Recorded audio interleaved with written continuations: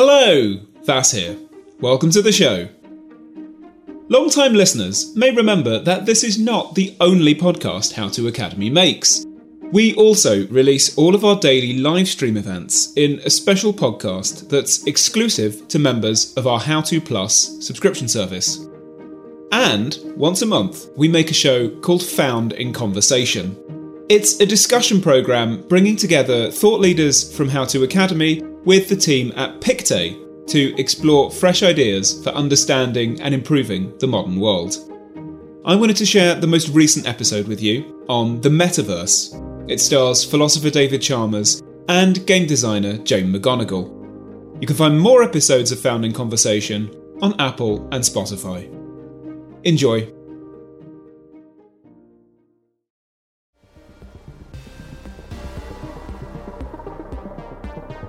You're standing on a street corner, waiting for the monorail that will take you from your home downtown to a quieter, less heavily developed part of town. It's nighttime and the lights are as bright and garish as Las Vegas. Nevertheless, the houses around here are tasteful. A mixture of Victorian replicas and Frank Lloyd Wright's dazzling architectural masterpieces. You smile at your neighbor as he steps out of his front door and waves at you with his thick, furred hands. You laugh and snort a little fire through your nose, as only a half-human, half-dragon creature can. You preferred his old avatar, when he looked like Captain Kirk from Star Trek. You don't have anything against him now, wearing a clown's head and a chimpanzee's body, but for some reason, you just can't take him seriously. Welcome to the Metaverse, a virtual reality conceived by the cyberpunk novelist Neil Stephenson in Snow Crash, a dystopian satire written in 1991 that would go on to become Silicon Valley's favorite work of fiction. Stephenson's Metaverse inspired the founders of online world Second Life, the team at Microsoft that built the Xbox console, and many more luminaries of our digital age. Today, its most famous fan is Mark Zuckerberg, who has renamed his company Meta Platforms to show his commitment to the metaverse. But in 2022, more than 30 years after Stephenson coined the word, the company formerly known as Facebook is far from the only organization competing to build a real-life metaverse. Are virtual worlds really our future? And what can the game designers, philosophers, and business leaders of today tell us about the world to come?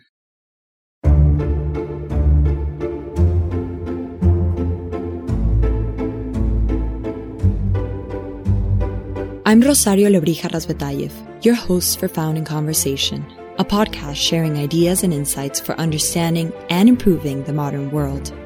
In this episode, we take a journey into the metaverse. Joining us for the trip are David Chalmers, professor of philosophy at New York University and the author of Reality Plus, Jane McGonigal, game designer, futurist, and author of Imaginable, and Shanil Ramji, a senior investment manager from Pictet Asset Management. The host of this conversation is Pictet's own Clara Bertrand.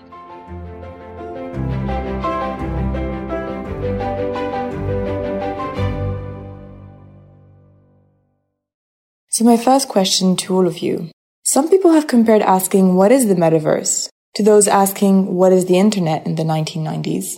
Do you think this comparison is accurate? Is the metaverse truly groundbreaking or just a buzzword whose value we are overestimating? David, would you like to start? Sure. I think the metaverse has become something of like a fluid and contested concept that basically stands for, the future of the internet and the future of reality, technology, whatever that is. I mean, Neil Stephenson introduced it in his novel Snow Crash in the early 1990s as a name for a highly specific virtual world, a virtual space in which people would go and live their lives, or they'd work, they'd play, they'd build relationships and community. Over time, I think, and people talked for a while, for years, about building a metaverse in the Neil Stephenson style. Now it seems the tendency is to talk about the metaverse, which is, the space of all of those virtual worlds massive interconnected global network that's perhaps the successor to the internet, the immersive internet. But there's no agreement about just what that involves. Some people think it's all about virtual reality and augmented reality. Some people might think it's all about blockchain and setting things up with decentralized technology that way. As far as I could, Facebook, renamed themselves Meta to pursue the metaverse. I think with the vision that this would be the future of social media, just experienced immersively. For me, I think it's a way of thinking about a global network of virtual reality. But no, it's not new. When William Gibson first talked about cyberspace in 1982, I think he had pretty much this vision of the metaverse in mind. It's just gradually becoming concrete as we develop the technology. Jane, what's your take on this question? I think the most interesting question about the metaverse right now is not about the technology so much, as David said. The technologies of the metaverse have been incredibly popular for decades now. Fortnite is a metaverse. Pokemon Go is a metaverse. Minecraft is a metaverse. But the question that's being asked now that I find interesting is, are we living with a metaverse or in the metaverse when we consider our experiences and our property that we have in this virtual reality as meaningful and significant as the experiences we have in our non-digital lives? I mean, to me, that's the tipping point that is more important than the technology, because that's where we really start to see kind of strange, unexpected social consequences, economic consequences, and political consequences. I'm not sure if I believe that we will arrive at such a future, but that's the question that I'm tracking to kind of see, have we arrived at that future? Shanil? I think I would agree that it's more of an evolution right now than necessarily a revolution. But I think Jane's point is really interesting in the sense that it is what it means to us. And is that meaningfulness of the metaverse becoming more ingrained in what we do and how we experience life? And now that we trust the mechanisms around that, the infrastructure around that, does it become more real for us? And I think that's the interesting time that we're in. It's really whether that experience is more real to us individually. Can you explain the difference between the Matrix concept and the metaverse? Yeah, I think of the Matrix. I mean, the Matrix is, in a certain way, just a massive, full-scale version of the metaverse. It's a massive virtual world. But I think there's a difference in orientation in the way we think about the Matrix and the metaverse. For me, the Matrix stands for the hypothesis that we are in a virtual world already, sometimes called the simulation hypothesis. Could all this be a virtual world? We didn't create this virtual world. This would be a virtual world that someone else created that we are in. And many people have seriously entertained the idea that we could be in a virtual world like the Matrix. But that's kind of, that's on the side of philosophy and science fiction speculation. I think of the metaverse as standing for the virtual worlds that we create, or that we will create in the coming decades. For me, it kind of stands for the practical project of trying to build these virtual realities. So whereas the Matrix is the virtual world we're already in, the metaverse are the worlds we create. Of course, it could be that the worlds we create end up being very much like a Matrix scenario. Maybe there'll eventually be simulated people within them who will ask, could I be in the Matrix right now? So yeah, one person's metaverse could end up being another person's Matrix. If I can jump in there, I'm really fascinated by the psychological impacts of people exploring the hypothesis that we are living in a simulation. And, what happens if a large number of people start to consider that a plausible explanation for our reality? How do we behave differently? How do we feel differently? And, as one of my sort of pet projects that I've been working on for a few years is actually a self-help book called How to Live in a Simulation, which is the same name as the original paper that proposed this theory, the scientific paper.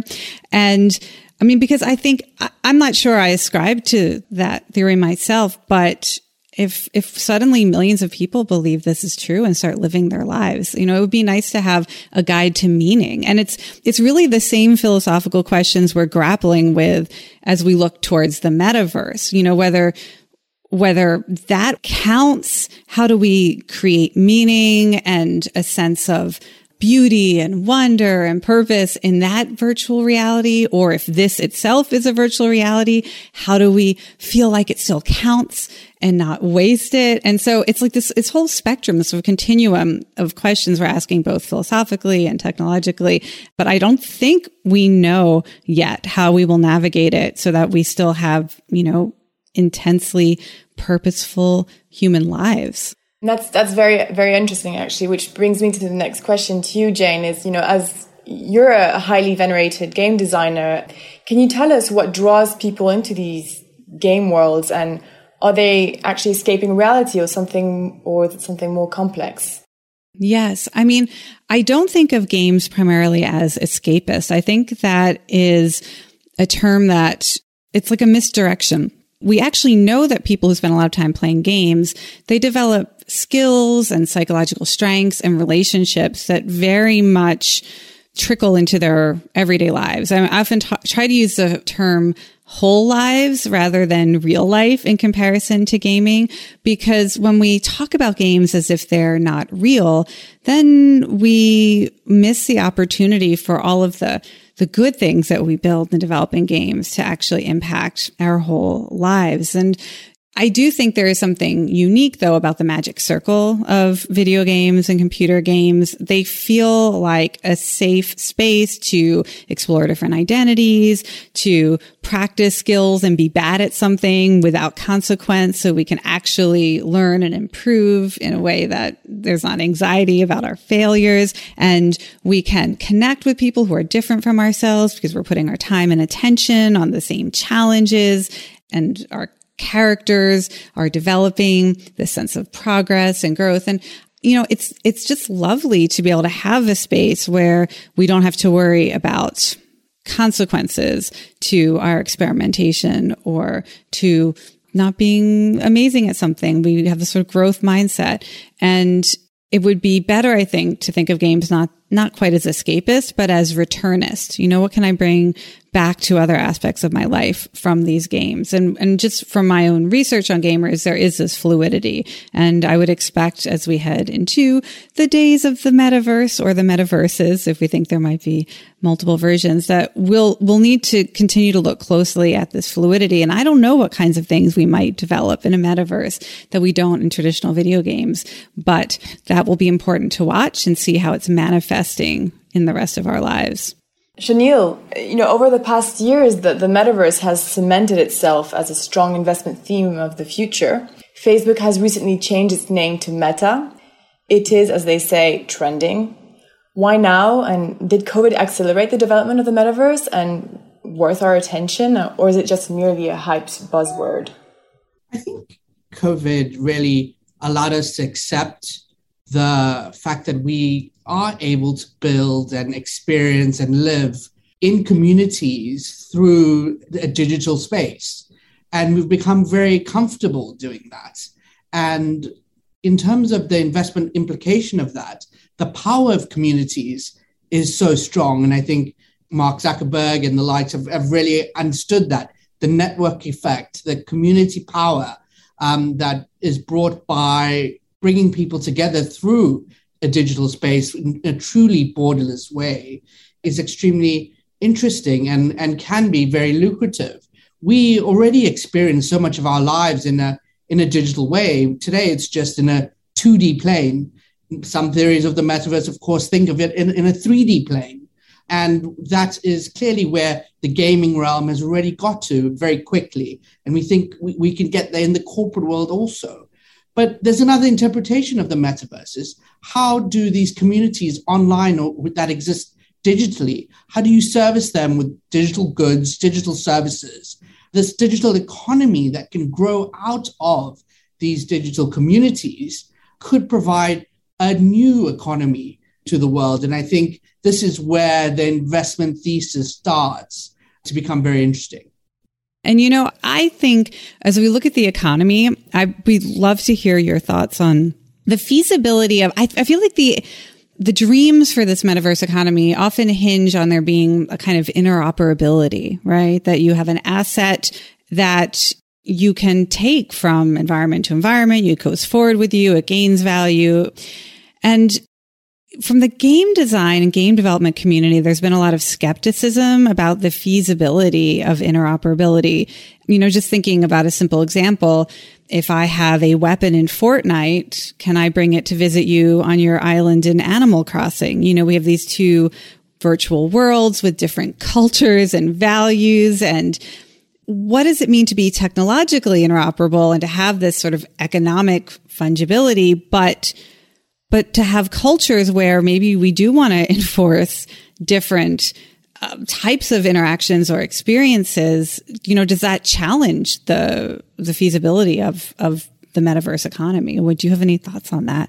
So I guess one vision of the metaverse is it's like the early days of the internet. The internet was this open set of standards and protocol for everybody. Nobody controlled the internet, and there was a whole lot of interoperability because of these shared standards. Now, as the internet has evolved, it's gradually gotten more and more platformized with all these walled gardens that have trouble talking to each other. And I think some people have this vision of an open metaverse that will be like the early days of the internet, with some open standards set out for everybody. But insofar as the development of the metaverse is going to be controlled by these platforms, like Meta and Apple coming out with their own product, and Google and so on, it's very easy to see just a space of, I don't know if you'd call them different metaverses or just different corners of the metaverse, each running under their own standards and protocols. Because I guess the thought is, if we have to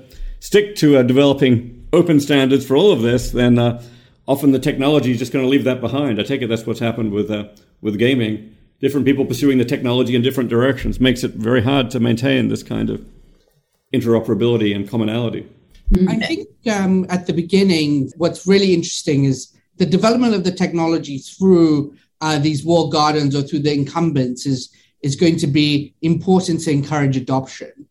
But I think the real benefit will be when we are able to move past that and create a metaverse that is open and that allows true ownership over digital assets, digital worlds, from a non-curated way, a non-centralized way. And I think that is where ultimately one would hope it goes to. This episode of the podcast is sponsored by Marquee TV. Marquee TV is an incredible streaming service that is a gateway to arts and culture.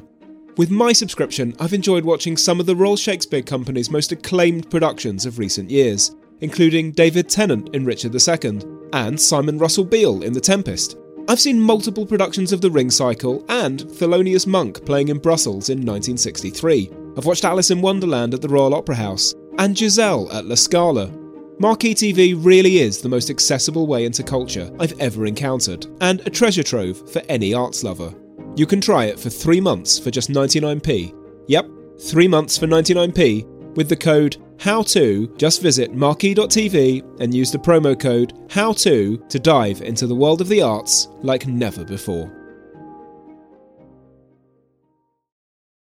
The concept of a virtual reality is one with a long and illustrious history in philosophy, long predating the emergence of digital technologies. In 1641, René Descartes imagined an evil demon who used supernatural powers to deceive him into believing in an illusory world of external things, tricking him into believing not only in earth and sky and trees, but even the existence of his own body and sense organs. In Chinese philosophy, a similar idea can be found in the work of Zhuangzi and his famous claim that upon waking from a dream of being a butterfly, he could not be sure he was not in fact truly a butterfly dreaming of being a man.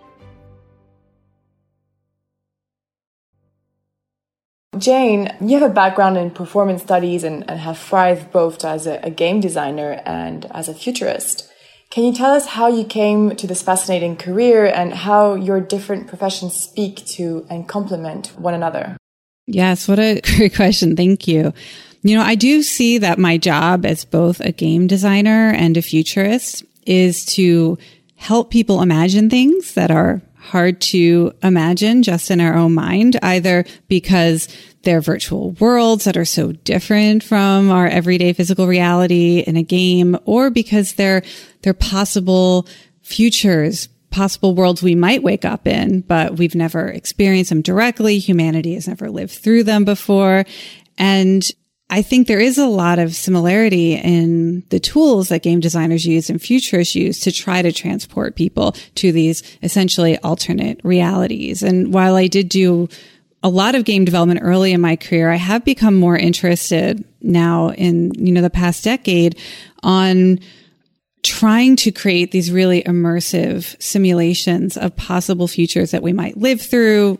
So most famously, I was running simulations of pandemics more than a decade ago that did very accurately predict surprising social consequences and behaviors. We were looking at misinformation theory and mask shaming and all kinds of strange things that people were able to predict that they would do by participating in these imaginary futures and, looking ahead to things like how we might deal with climate migration as technologies start to incorporate neurosensing capability, how that might change our social interactions, our relationships. It's good to give ourselves a little extra time. What can we do with a decade of bringing our best thinking and imagination to the ethics, to the unanticipated or unintended consequences, so that we have a little more time and space in the same way that games are magic circles and we can be different versions of ourselves and try different strategies in a safe environment.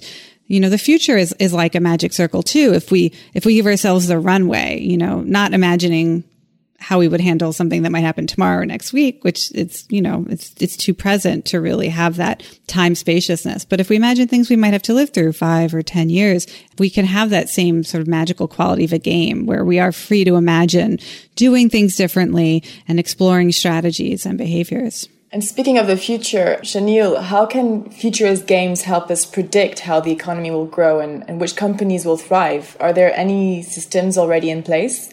I think it's interesting to take examples of futurist games or even the gaming industry as a whole and look at how the behavior of these communities evolve and what do they require as these scenarios change, and how do industries pop up around that to service these communities, whether they're in the gaming world, for example, the music community going into the gaming world and developing music specifically for games. And that's an industry in of itself, or whether it's avatar skins, whether it's weapons for certain games. These are lots of industries that have developed around the gaming industry, which we find extremely interesting because we see these ecosystems evolve between the wants and needs of these individual societies. And for us, when we think about how games or gaming evolves, we can see how presumably communities in the metaverse will have certain needs and wants in the future. And how can we anticipate what that might be or what works for those individual communities? So I think we've got a very interesting live test case, especially when it comes to the gaming community. Jane, what does a professional futurist like yourself do? What mental habits do you practice, and how can forecasting the future benefit us only on a professional level, but on a psychological one as well? You coined the phrase, foresight is a human right. Can you elaborate on that?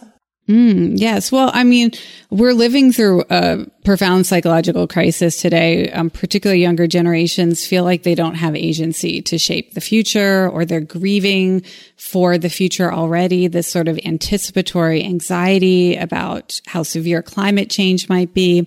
And when you talk to people, particularly in the age group 16 to 25, there was a landmark survey that was published in Lancet Planetary Health Journal just a few months ago, where they found roughly 2/3 of young people worldwide between the ages of 16 and 25 said they agreed with the statement that humanity is doomed and that they personally have no future. They just literally can't imagine a future that feels happy or secure. And I think that is, it's a tragedy. It's a form of suffering that I don't know that we've ever experienced on such a mass scale. And if people feel they have no future, I think that is depriving people of a fundamental human right to live a life in which we can have authentic hope and agency, the feeling of the ability to impact the future. So I do try to develop future scenarios, these immersible stories about worlds we might wake up in that allow young people to realistically envision, okay, wait, this does sound like a plausible reality, that it comes from signals of change we can see happening today, or real technologies or scientific breakthroughs or social movements that could gain traction and really change the world. It feels plausible and it feels like a world I want to wake up in. And so I do try to describe, what does it look like if we've taken successful climate action? What does it feel like if there has been transformative change in terms of economic inequality or economic opportunity, so that people can live lives with, it's just as important that we have these realistic, meaningful, virtual realities in our mind of worlds that we may wake up in one day, right? Not as escapists, but because the future is what motivates us and allows us to live through, all of the difficulties and stresses and pain of today. So just like we need to create virtual realities that we can escape to in the form of games or art, storytelling, we need futures that we can visit and derive hope from. And taking the idea of future scenarios, Shanil, as an investment specialist, you engage in a kind of future prediction too. And what tools help you predict economic fluctuation and anticipate which companies will thrive? Are they similar to the ones that Jane just mentioned? Yeah, just listening to Jane there is fascinating, because if we really believe that us as agents of an economy or the human race or want to progress, we have to think about the incentive structure to progress. What does success look like? So if we're an individual, a company, a country, an economy, how do we succeed in our endeavors? And what does it take to achieve that success? How will those agents in the economy go about it? And what are the challenges to that success? What are the consequences, unintended or otherwise? And how does that get overcome? And this creates a variety of paths.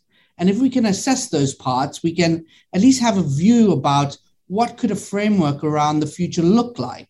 For us, it's all about probabilities, and we have to think about both the risks and the rewards when we think about that framework. But I think in the same vein as Jane thinks about that future and what we need to achieve that future, I think that's really what the incentive structure for all agents in an economy is. And that's one of the ways we go about it also in investment. And David, in a place where carefully designed avatars roam, what are the dangers?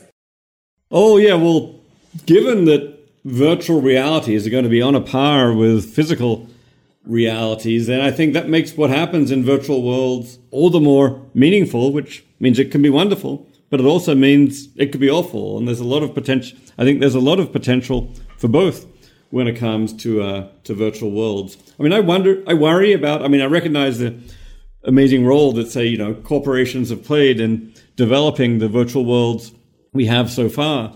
But if we end up with a metaverse where all the virtual worlds are controlled by corporations, I do worry that their incentives are somewhat different from the incentives of the people living in those worlds. It's ultimately it's going to be financial, and corporations' motives in maximizing income may be different from those of users. Now, when it's just video games and so on, that's one thing. When this becomes the world in which we're living our lives, then do we want the entire structure of our physical reality to be driven by corporate incentives, especially given that whoever creates a virtual world is potentially has godlike powers with respect to that virtual world. They can know what's going on in principle.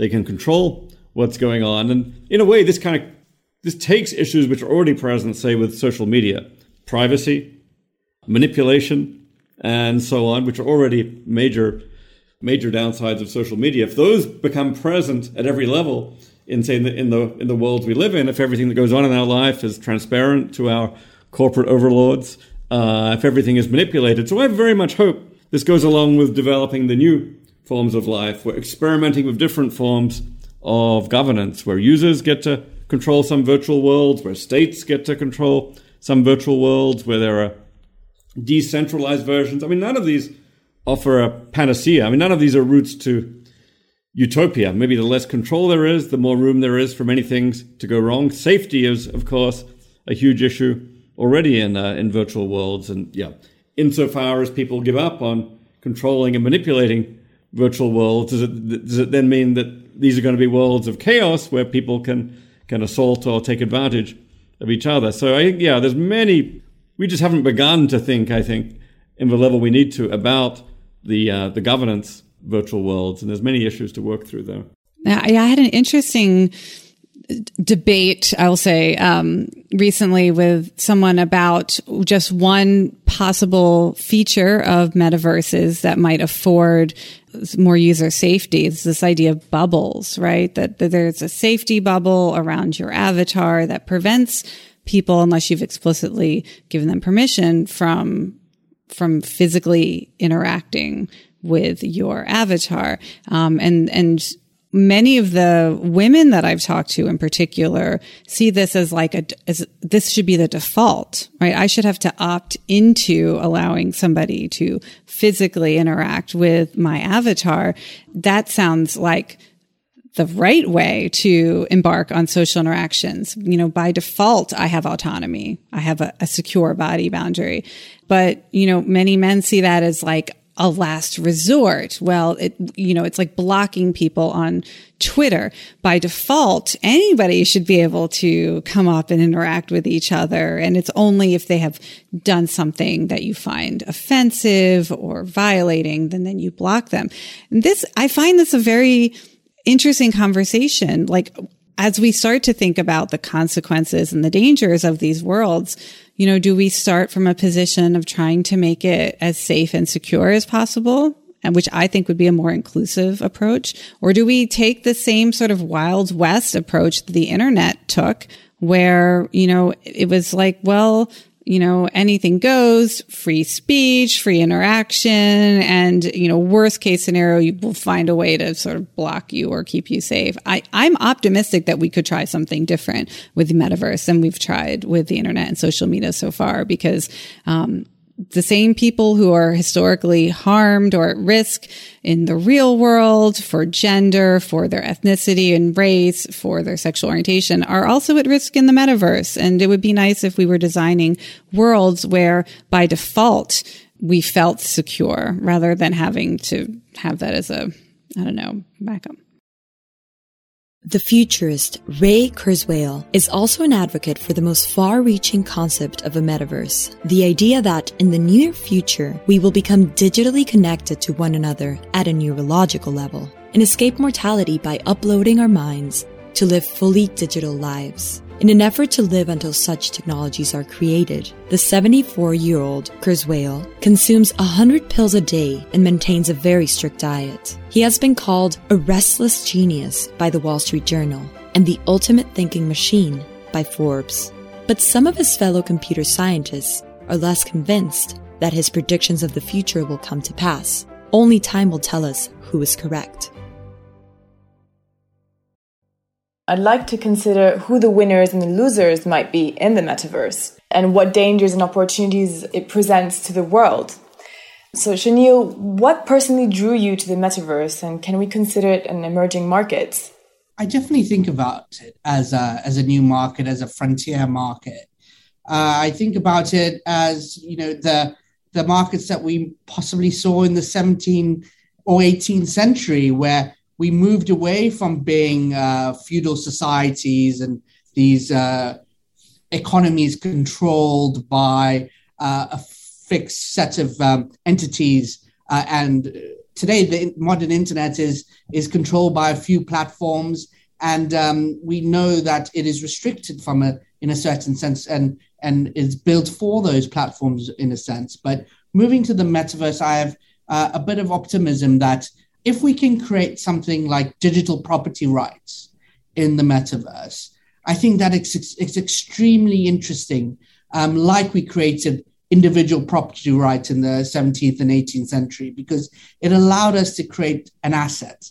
And if individuals or users have assets, then that means there's a value that is ascribed to the user rather than the platform. And I think that idea becomes very interesting in building an ecosystem, an economy that is totally different from the one that we have today, where a lot of the wealth accrues to the platform. We could create a metaverse where the value accrues to the user. And from that, you can build such a big ecosystem around how that asset is used, how that asset is secured, how that asset is built and accumulated. So for me, I think the ability to create these digital property rights is fascinating. And that's really been one of the key elements that has drawn me to this idea. Jane, is there a risk of neglecting the physical world? And I mean both the natural world and our own individual bodies by, immigrating fully into cyberspace. Should we not be worrying about the people in the real world rather than creating more worlds? Yeah, yes. I just want to be totally transparent. I find it's like delusional, the idea that we're just going to leave the real world behind. And I don't think anybody who's building this technology is suggesting that. However, I do think when you ask the question, who will be the winners and the losers in the metaverse, or what will help someone win? I do think there's a growing cultural divide and some kind of, social and I think righteous anger at the idea that, we're going to settle on Mars, or we're going to build the metaverse and we're going to let, the real world burn, and that people who can afford to escape to a metaverse or to another planet are going to perpetuate the lack of action around climate issues. And, normally young people are the earliest adopters of any new technology, and they set the culture and they set the norms. But in my research, I do not see young people, apart from the economic promise, as sort of like the sort of quick riches, speculative aspects of the Web3 economy. They're buying cryptocurrency because they don't see economic opportunity in, traditional currency. So there's like this sort of economic escape that young people are very much excited about. But the idea that we were going to go to, virtual realities and let the earth burn, it makes this whole conversation seem ridiculous and creates a lot of, I think social tension, anxiety. So when I think, how are metaverse technologies going to win? I think it's going to be very important to not, I don't think we should ask questions like, will we, leave the real, because that is, what young people who are going to be driving adoption of this technology or rejecting it, they don't want to leave the real world behind. They want to fix the real world too. So I love, David's ideas that we can use metaverses as like utopia test grounds, run our social science experiments, run our economic experiments, have a metaverse multiverse where we can learn about what might work and then use it to fix reality. That's exciting to me. I think that is an opportunity for humanity, and we should just be real careful about how we talk about, if we're just trying to escape or create an alternative to the real world. I don't think that's what people want. I don't think there's going to be buy-in to that vision or a technology that offers that promise. So this leads us to our final and our last question. Many of the stories around virtual reality are dystopian by nature. What are people afraid of, and how can we ensure that the metaverse we build is a better world and not a nightmare world? I think what we have to allow people to realize is that the metaverse ultimately will be our creation, and it'll be a product of the creative ability of all the people that ascribe to it. And I think that's fascinating. I think there's a lot of opportunity there, and I think the idea that we will fully divorce ourselves or only go there because the real world is in trouble is not true. And I think the conversation that we've had today illustrates how both can work together, both can offer solutions to one another, and a way for us for both worlds to coexist is likely going to be one that is a thriving concept rather than a dystopian one. So I think that there's a lot of opportunity to be able to embrace both in increasing that sense of creativity if we allow ourselves to.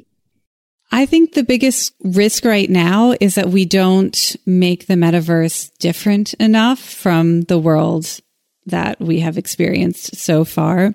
I don't think we want a monoculture where the metaverse is the same everywhere you go. We have to take advantage of the affordance of this technology to experiment and experience different realities.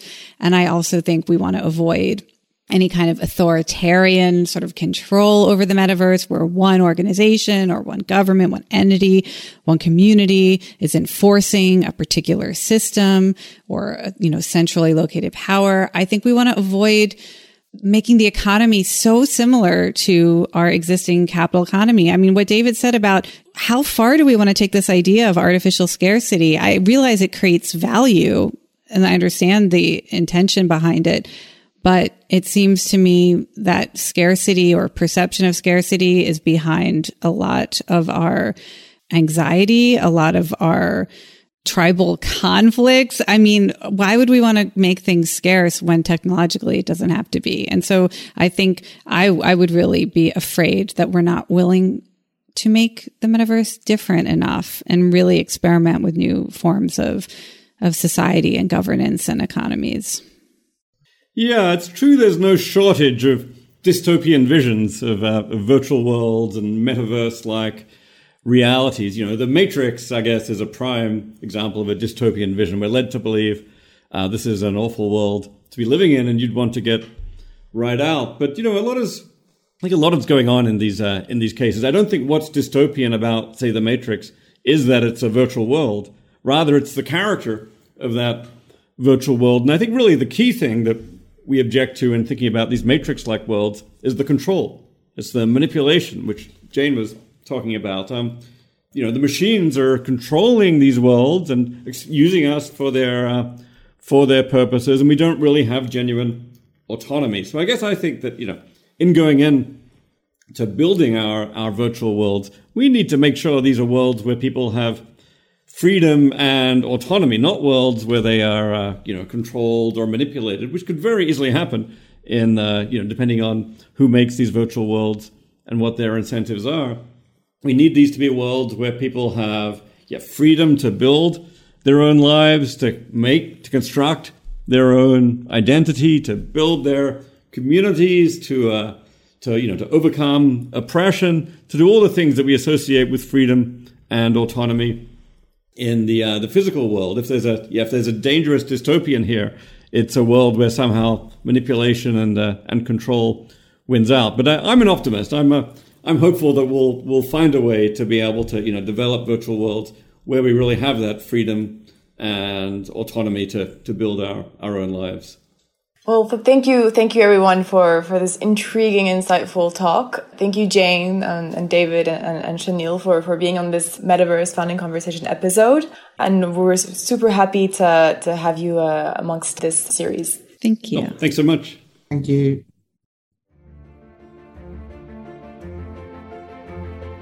This episode of Founding Conversation starred Professor David Chalmers, Dr. Jane McGonigal, and Shanil Ramji.